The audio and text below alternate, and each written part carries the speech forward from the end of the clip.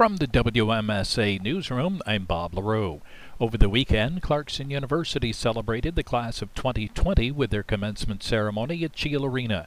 The commencement ceremony recognized the 949 graduates from May 2020, August 2019, and December 19 who had not previously walked the stage to get diplomas due to COVID-19. In addition to the graduates receiving their diplomas, receiving honorary degrees and addressing the students' family and guests were Nagi Naganathan, president of Oregon Institute of Technology, and W. John Kress, distinguished scientist and curator emeritus of the Smithsonian's National Museum of Natural History.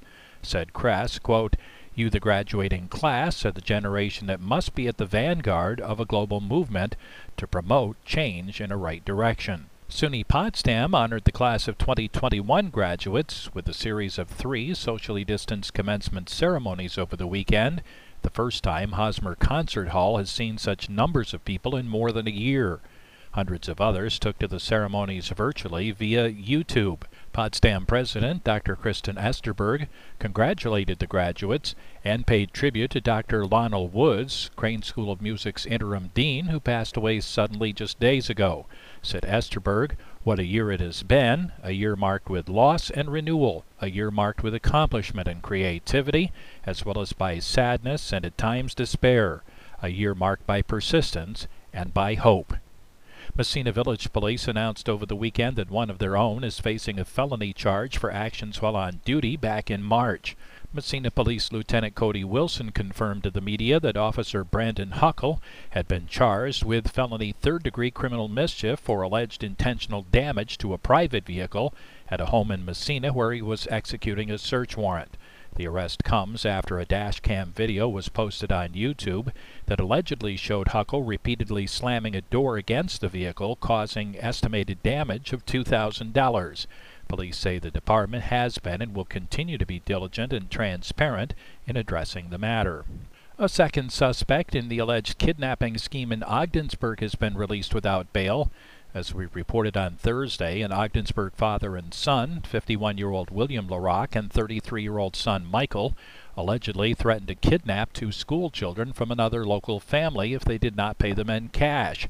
Police said the LaRocks and the other family knew each other. The alleged threat led to a lockdown last Tuesday at 2 of the city's schools. The LaRocks were each charged with felony counts of first-degree coercion and second-degree attempted grand larceny. Police say further arrest may be forthcoming.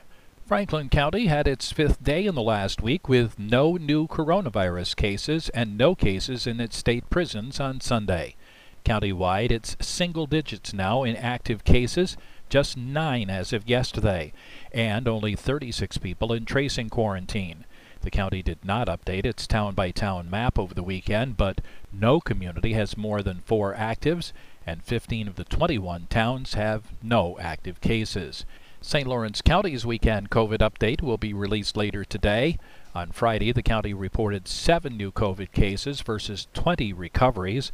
That dropped the active caseload to 99 countywide. 1 person was released from hospitalization, leaving 4 still being treated. No new deaths were reported to the state as of last night.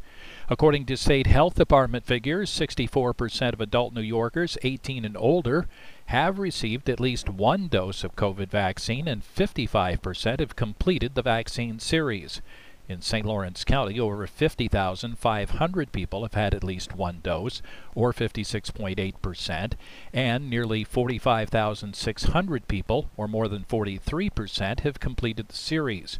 In Franklin County, nearly 23,000 adults, or 55.1%, have had at least 1 shot, while more than 20,500 have had both shots, or more than 40%. More than 1 million Excelsior passes have been issued since New York State launched the program in March. Excelsior Pass, which is now utilized by venues, universities, stadiums, and businesses statewide, is a free, fast, and secure way to present digital proof of COVID-19 vaccination or negative test results that's helping New Yorkers get back to the things they love safely. Governor Andrew Cuomo said, "The fact that we've so quickly achieved the milestone speaks to New Yorkers' desire to resume many of the activities they've given up over the last year.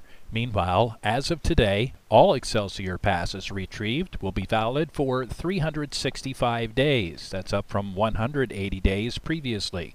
Those who already have a vaccination pass may receive a new pass whenever they choose in order to take advantage of that extension. The St. Lawrence County Sheriff's Department says it will join state police and other local law enforcement agencies in the 2021 Buckle Up, Click It or Ticket seatbelt campaign, which starts today and runs through June 6th. This is a statewide zero-tolerance effort to increase safety restraint use.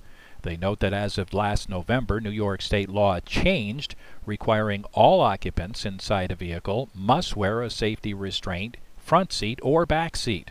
The drivers must ensure that all passengers obey the law in being buckled up.